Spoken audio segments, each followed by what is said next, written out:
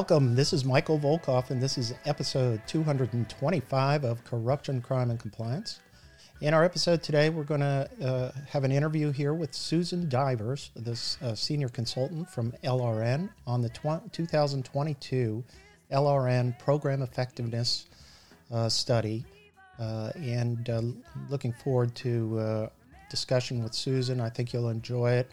The study itself is something highly recommend everybody get a chance to read and look at it, because it always includes really insightful comments and results that you can apply in your own ethics and compliance program. So before we get started, how about a word from our sponsor, Steele Compliance. Steele Compliance is the global leader in compliance and ethics management. Steele's compliance and ethics platform is comprehensive, robust, and easy to use to promote a company's culture of compliance. Steele partners with the world's largest, most respected companies to deliver compliance products and services that help organizations embrace a culture of compliance while protecting their brand. Building an ethical culture is a complex undertaking that requires a detailed understanding of the global compliance environment, considerable time, and specialized expertise. Steele's end-to-end ethics and compliance platform is designed to provide compliance officers with the solutions they need to proactively address changing regulatory and reputational risks. Steele's ethics and compliance automated platform offers critical functions designed to promote a speak-up culture to advance employee engagement, reporting, and incident management, investigate promptly and fairly potential incidents to ensure compliance with your organization's code of conduct and applicable laws and regulations, including anti-corruption, anti-money laundering, antitrust, sanctions, cybersecurity, and data privacy. Manage your organization's compliance policies and procedures to ensure that policies are updated and disseminated effectively so that employees understand your organization's compliance requirements. Educate and engage your organization to promote understanding and how your compliance program applies to day-to-day operations. And evaluate and monitor your organization's business partners, vendors, suppliers, and customers to mitigate risk and ensure adherence to your organization's ethics and compliance requirements. To learn more about Steele's compliance solutions, please contact us at email steeleglobal.com or call 415-692-5000. Well, I'm really happy to have Susan Divers here, for a senior advisor from LRN, and to talk about the 2022 study that was just recently released. Susan, welcome, and thank you for joining me and hopefully our listeners, but we really appreciate your time. Michael, it's always a pleasure to talk with you. Well, let me, Susan has a very interesting background, and I want to just take a moment, and so everybody knows, she's a senior advisor, and she's a very busy person, because if you look at her LinkedIn profile, she's done a lot. She's a senior advisor at LRN and has been for at least the last 6 years. She also was the executive director, and everybody knows this, the Ethisphere Institute, and the Business Ethics Leadership Alliance. And then I noticed you were also an ethical leadership and compliance consultant at the Rutgers Institute for Ethical Leadership. And I will ask you one question in a minute about Rutgers, because I know Rutgers Law, I thought, had a compliance program in healthcare. But then when Susan also was the Senior Corporate Vice President and Chief Ethics and Compliance Officer and Associate General Counsel at ACOM in Arlington, Virginia, and we all know ACOM, and very highly regarded company and compliance program, so congrats on all your work there for 5 years. So Susan, I would like to say, you've been in the trenches, and you've also been in sort of the study tower, and that must give you a kind of interesting perspective when you come to reports and studies like the recent one out of LRN. Well, it does, Michael. And one of the reasons I was so happy to join LRN after leaving a long career in corporations in the ethics function was that LRN is really interested in best practices and what works. and it does a lot of research into that. So the ability to combine, as you say, a slightly academic perspective with my real life experience has just been tremendous. And you hit the nail on the head when you said, look, there are a lot of people who give out advice or they have suggestions, but what I am always looking at is the research on what works. And you said it in your first sentence, Susan, and to me, one of the things that I have been really, and and I'm not just sucking up to you, but really impressed by is LRN really is focused on that second question: what works and what's the proof that we have that it works? And I think for that reason, all of your work is like a must-read for compliance professionals, people in the field. Well, you're too kind, but we appreciate it nonetheless. I will say that if you look back over the last couple of years in particular, you look at the scandals that erupted in the wake of the Me Too movement, for example, and you see name brand companies, a lot of media companies, NBC, even PBS, and others, and those were organizations with well-funded compliance programs, as you know. They had codes of conduct, they had experienced staff, they had training, they had all the bells and whistles, but their programs failed when it came to restraining and preventing and even punishing that type of completely predatory behavior. So in our area, we're really focused on going beyond sort of activities and checklists and getting under the hood, as it were, of what really does work for a compliance program. And that's what our annual program effectiveness report is trying to do each year. And that's what I mean, you couldn't have said it any better. You hit the nail right on the head in terms of what I find of value. And I think everybody in the field, working in governance, compliance, legal, whatever, should absolutely read and get up to speed with a lot of the research that you guys have done. I'm hoping that people are doing that.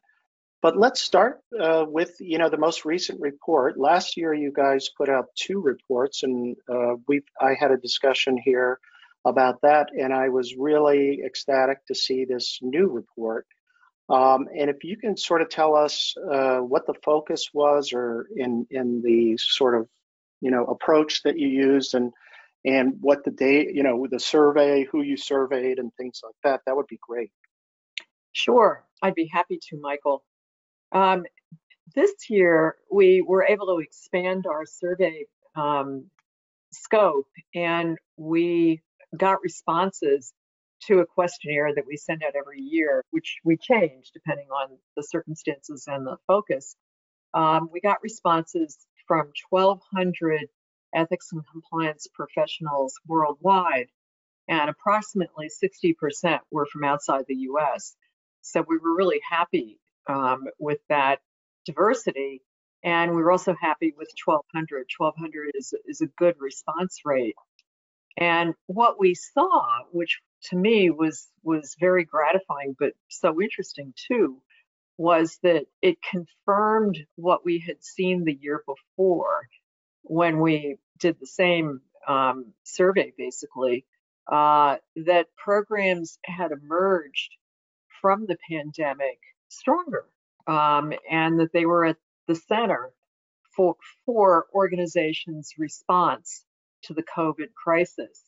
And this year, 82% of our respondents indicated that their ethical culture had become stronger as a result of their experience during the pandemic. And that's up from 78% last year. So I think that's a very robust affirmation of what we're seeing. I definitely do. And it's really interesting to me. And your perspective on this is, here we are going through, really difficult time in the country. Businesses are disrupted. People are in remote working environments. And yet you're evidence is showing that, the culture of ethics and compliance is actually improving, or was at the center, or was in the middle of this. I mean, what's your opinion as to why that happened, how that happened? I'd be really curious. Well, I think there are really two aspects to it. One is people had to rely on values to get through the crisis. And I think ethics and compliance professionals, as a general proposition, have come over to the view that rules are good. You have to have rules as a scaffold for your program.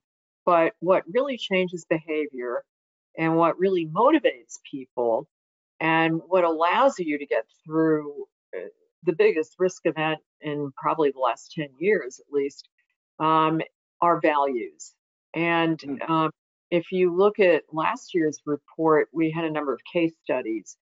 And just to cite one, Braskem USA had employees volunteer to self-isolate for 30 days at a time in the plants to keep the electrical grid up and going. And, no rule could have forced them to do that. No rule, it wouldn't have been lawful, let's start there, but no rule could have made them do that. But they were motivated by common purpose and values. So that was a big factor. And we saw that all throughout our report this year and last year. And then second, I would say that ethics and compliance programs have gained a lot of credibility, especially as they've shifted more towards values and away from just being the cop shop. And leaders really rose to the occasion too, based on our data.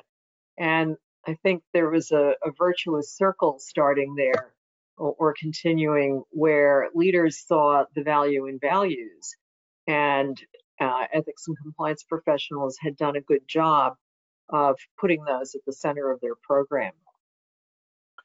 Well, that's music to my ears, because like I tell clients and, colleagues and whatever, look, your ethical culture is your best control. It's the most effective control. And, you can write all the rules you want, but in the end, it's the inspiration, the fact that people feel part of the mission of your company and believe in the mission.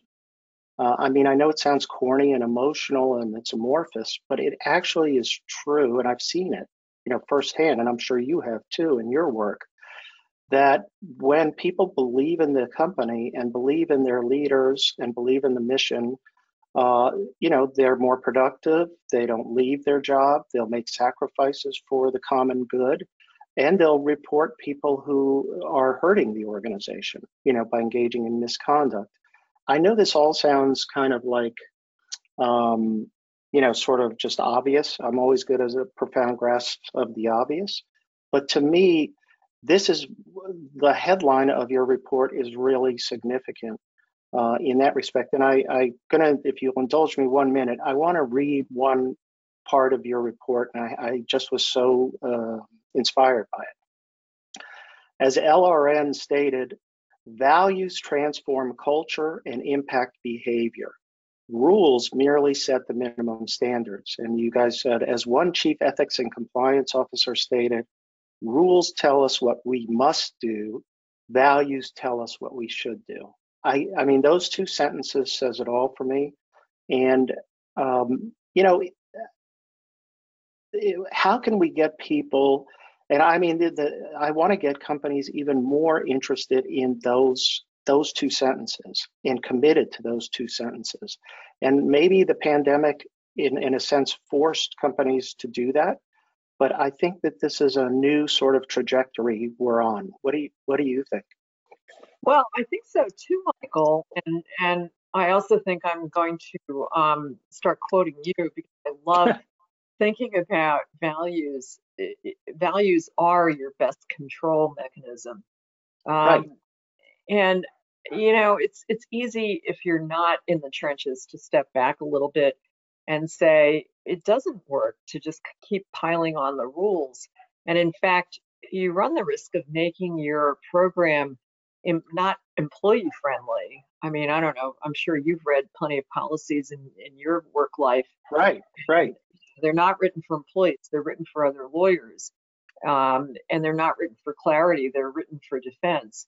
And then you're making it harder for executives to talk about ethics and compliance comfortably, because they're not going to quote the FCPA or anti-money laundering.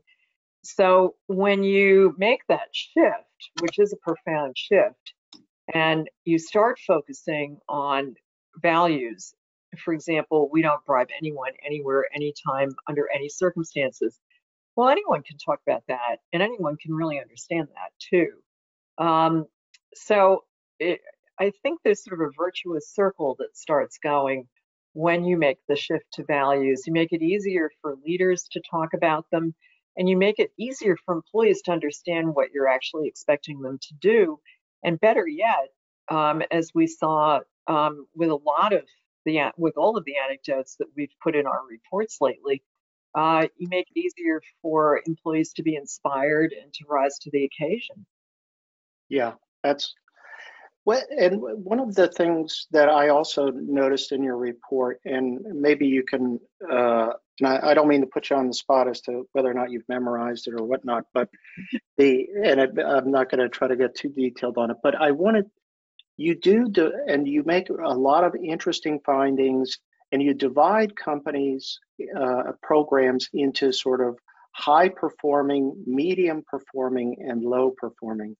And can you talk about those ideas and what you saw in particular, or any observations that you thought were interesting with regard to those categories? Because I thought if there was ever a justification for investment in a compliance and ethics program, this was, I thought your report should be on every board member's seat.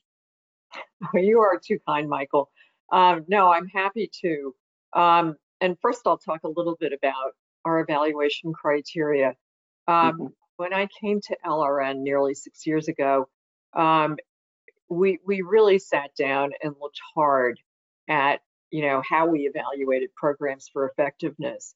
And as my colleague David Greenberg famously said in one of the meetings, too often it's counting activities.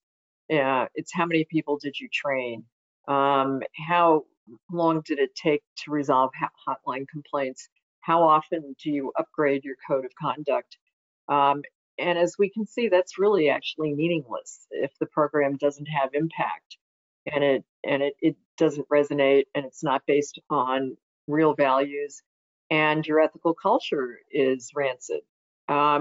So we ask people questions based on our culture survey, which we do quite a lot of, that focus on levels of respect, levels of trust, levels of organizational justice, which is absolutely critical to an ethics and compliance program, and levels of speaking up. And we rank programs based on those criteria rather than how many times have you upgraded your code. So that's what we're looking at when we make those categories. And then in terms of what high-performing programs do better, they are very values-driven, and they really enjoy significant support, both from their executive leadership and from their boards, which I think is an area of increasing focus now for companies in this area. And they really care about employees. They push the easy button. They make it easier for employees to engage. And we had a great story last year in our program effectiveness report from one of our partners, Dell, about moving big pieces of their ethics and compliance program to a mobile app. And, if you think about it, employees were at home and they were, juggling their kids' schoolwork and their spouses' work and maybe one computer. And so moving it to a mobile app, allowed people to do their training on time. And I believe they moved pieces of I think they moved their hotline there too. and focused on single sign-on so that you're not scrolling through screen after screen. So that's an example of focusing on people and focusing on employees and making it easier for them at a time of great stress. And I find the kinds of results we saw last year and this year very, very inspiring. And just to follow up on that point, because there was a particular finding that I thought was interesting, was that the report concluded that the high-performing ethics and compliance programs outperform medium and low programs because they facilitated the use of compliance tools and to make it more user-friendly. And that to me is amazing because here's a practical technical solution, but yet it had such a big impact in improving employee engagement. And that's what I thought was really, and the Dell case is a perfect example of that. But what I noticed in the 2022 study is that you also found that companies, the high performing companies, were doing that as well, thinking about ways to make it easy to engage, or easier to engage the employees. Absolutely. And we've been privileged to work with partners that really get it in that space. And one CECO I worked with a couple of years ago on policy simplification said, when I log into Amazon, I can get what I want with one click. I want our employees to have the same experience. So, for example, if you're going to take a foreign official out for coffee or lunch, and there are rules about that, of course, you shouldn't have to hunt and peck and search and link all over your website. You should be able to do that with one or two clicks to review the rules, request permission, and then hopefully get guidance back in real time. And that is a really good lens through which people should look at their program, particularly in the wake of the pandemic. I remember one client who, it's a retailer with retail stores all around the country, and they had one computer in the retail store for for training purposes, okay? But you have multiple employees in there and people moving it, part-time employees and everything. And they had to think about a new solution to facilitate the training and engagement of the employees. And they ultimately went to sort of a cheaper version of iPads and things like that. But to me, those practical issues can have a big impact on, hey, we care about everybody. We want you to engage. And we're not just going to throw a computer up here, and if you get time, you can check the box and finish your program. Don't you think that kind of sends what you're talking about a more important engagement about how you value your employees? That's what I was thinking. Oh, totally. You're not sort of just leaving them on their own to figure it out. You're facilitating that, and you're investing in whatever the technology or the platform is that you need to make that really happen. And I don't know if you had a chance to look at the part of the report that talks about training. That's of course a big LRN activity, and people are really moving away from what I always call the old Soviet style training, which is right. 45-minute lectures on how to fix a truck. By lawyers, by the way, who put everybody to sleep. Yeah, the recovering lawyer, I get it. Right. Yeah. And it's and even the Department of Justice in its guidance in 2020 was talking about the need to tailor training to people's specific functions and the specific risks that they face. And short modules, we use kind of a menu tile approach, where if you want to do 6 minutes on gifts and entertainment, you can easily, and you can find what you need. You don't have to plow through everything.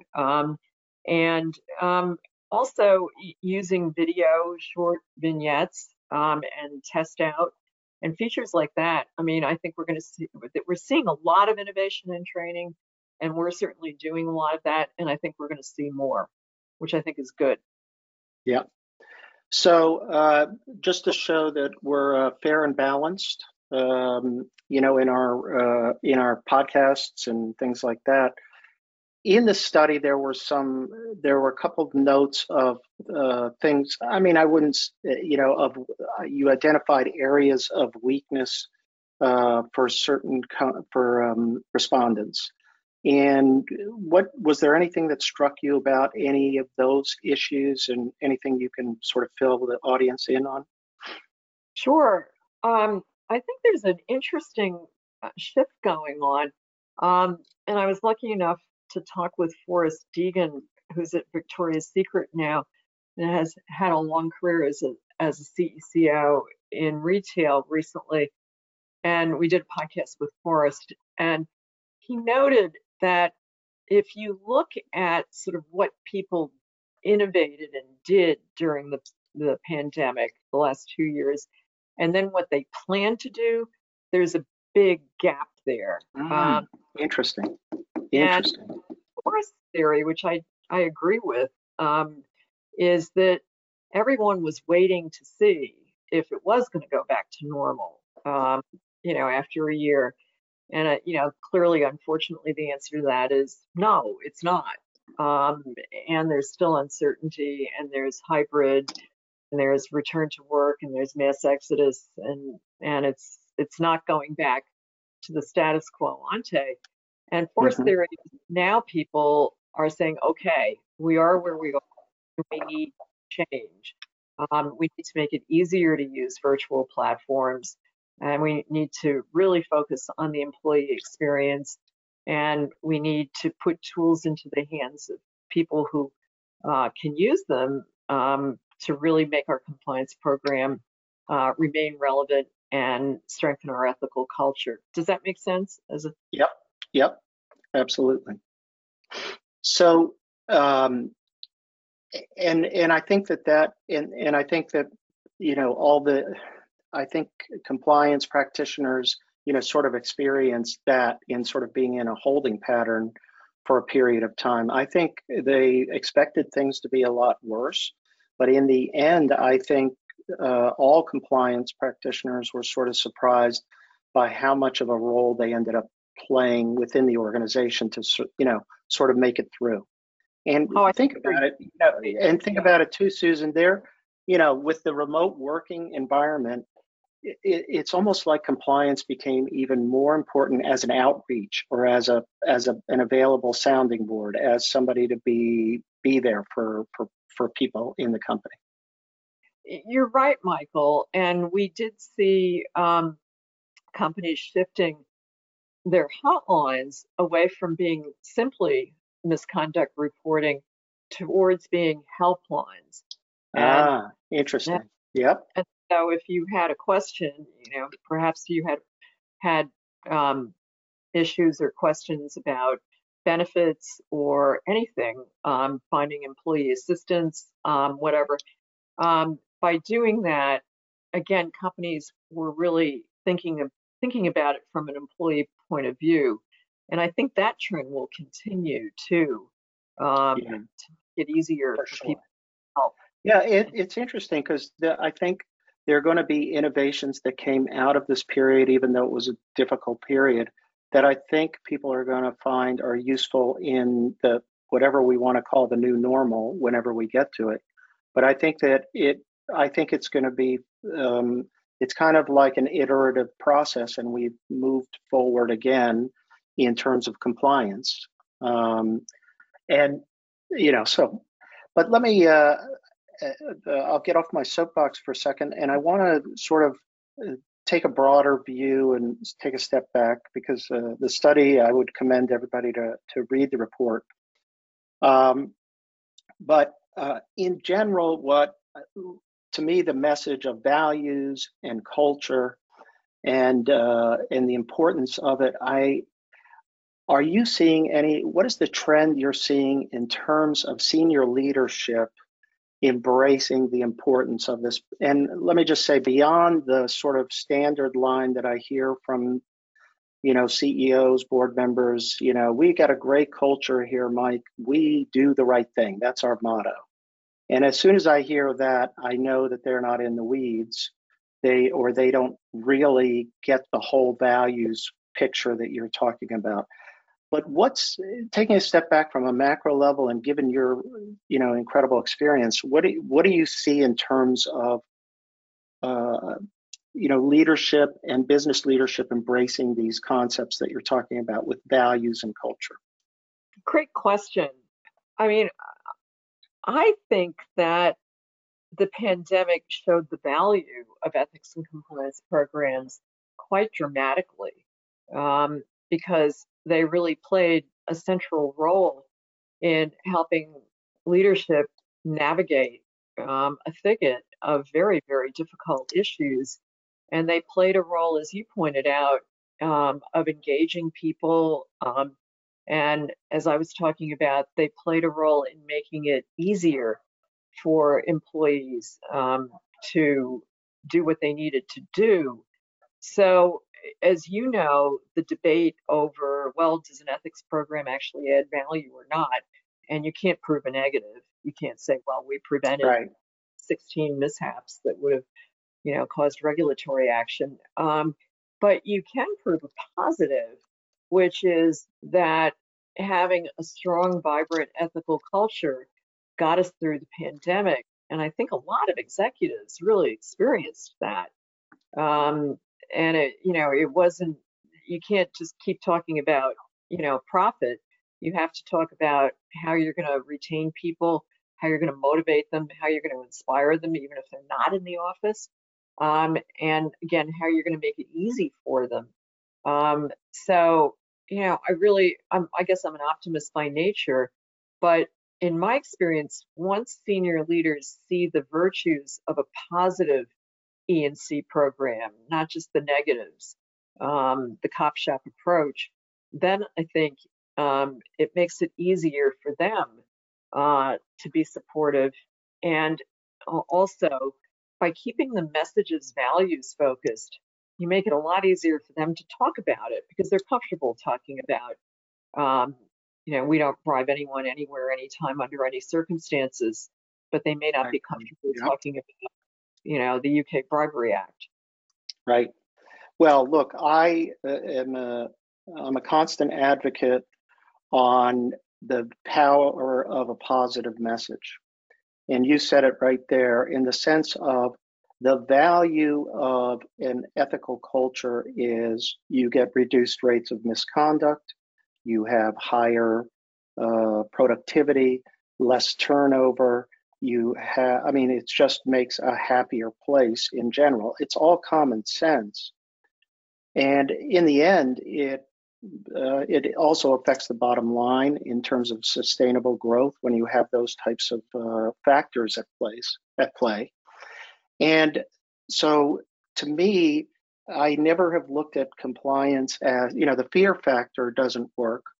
We have to inspire people. And that's why the value of what you guys, this report, is to say, not only do we know this is right, not only can we prove that it's right, but you're giving us ideas on how to measure it.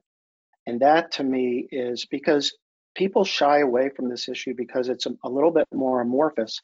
And LRN has consistently done work that asks, how do we measure it? How do we prove this positive benefit?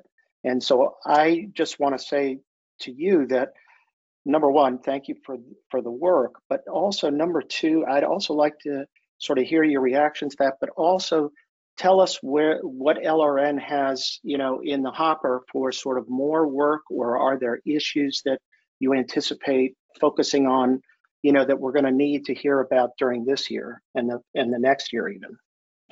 Well, Michael, as always, we appreciate both the interest and the vote of confidence. And we're always on a journey of producing good, meaningful research.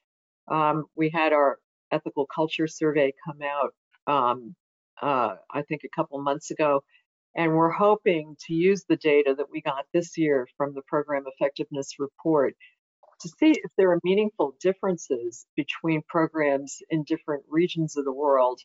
And we're just running that analysis now, so I don't have anything to share, but we'll certainly share it if we find some interesting differences. Yeah, that would be great. We'd love to have you back and hear about that. But go ahead. I didn't mean to interrupt you, but oh, not at all. No, and we have a partnership with Tapestry Networks in the area of board research, and there's a number of interesting initiatives there.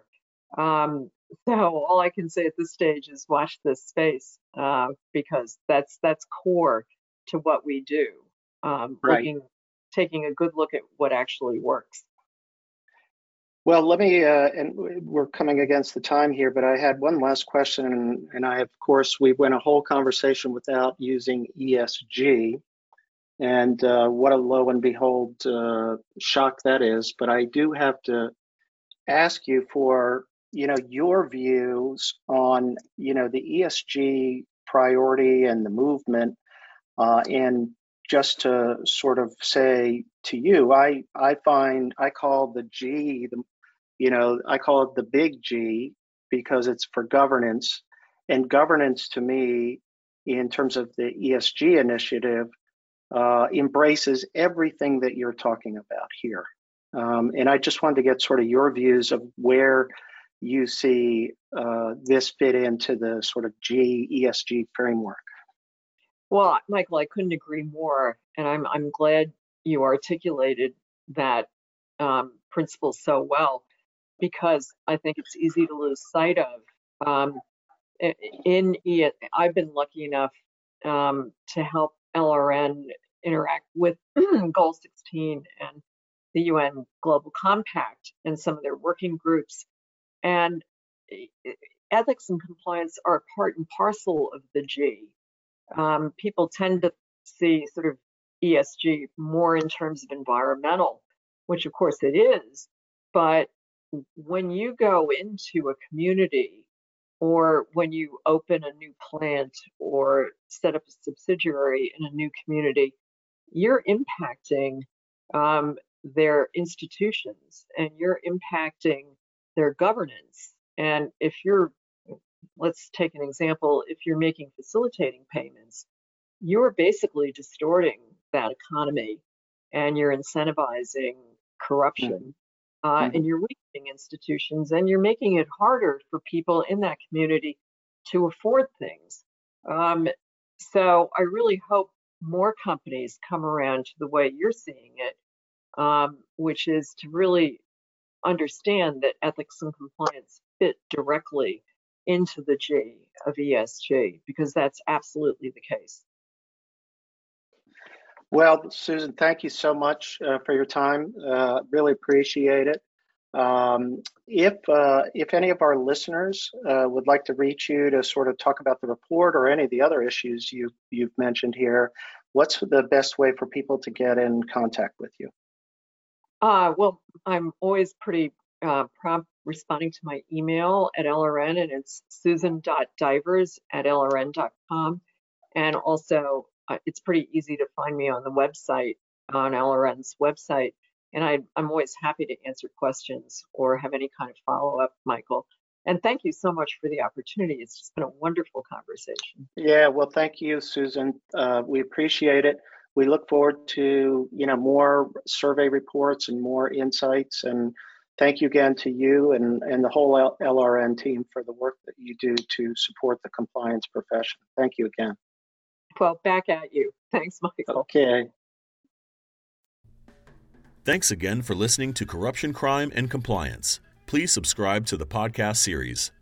The Volkov Law Group believes that every company should have a robust ethics and compliance program.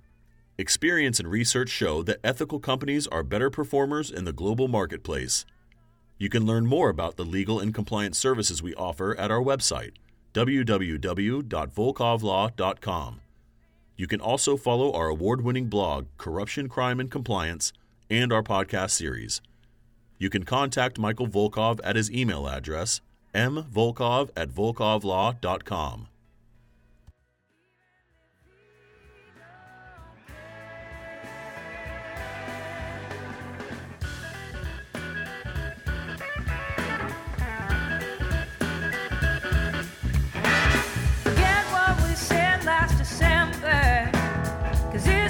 hair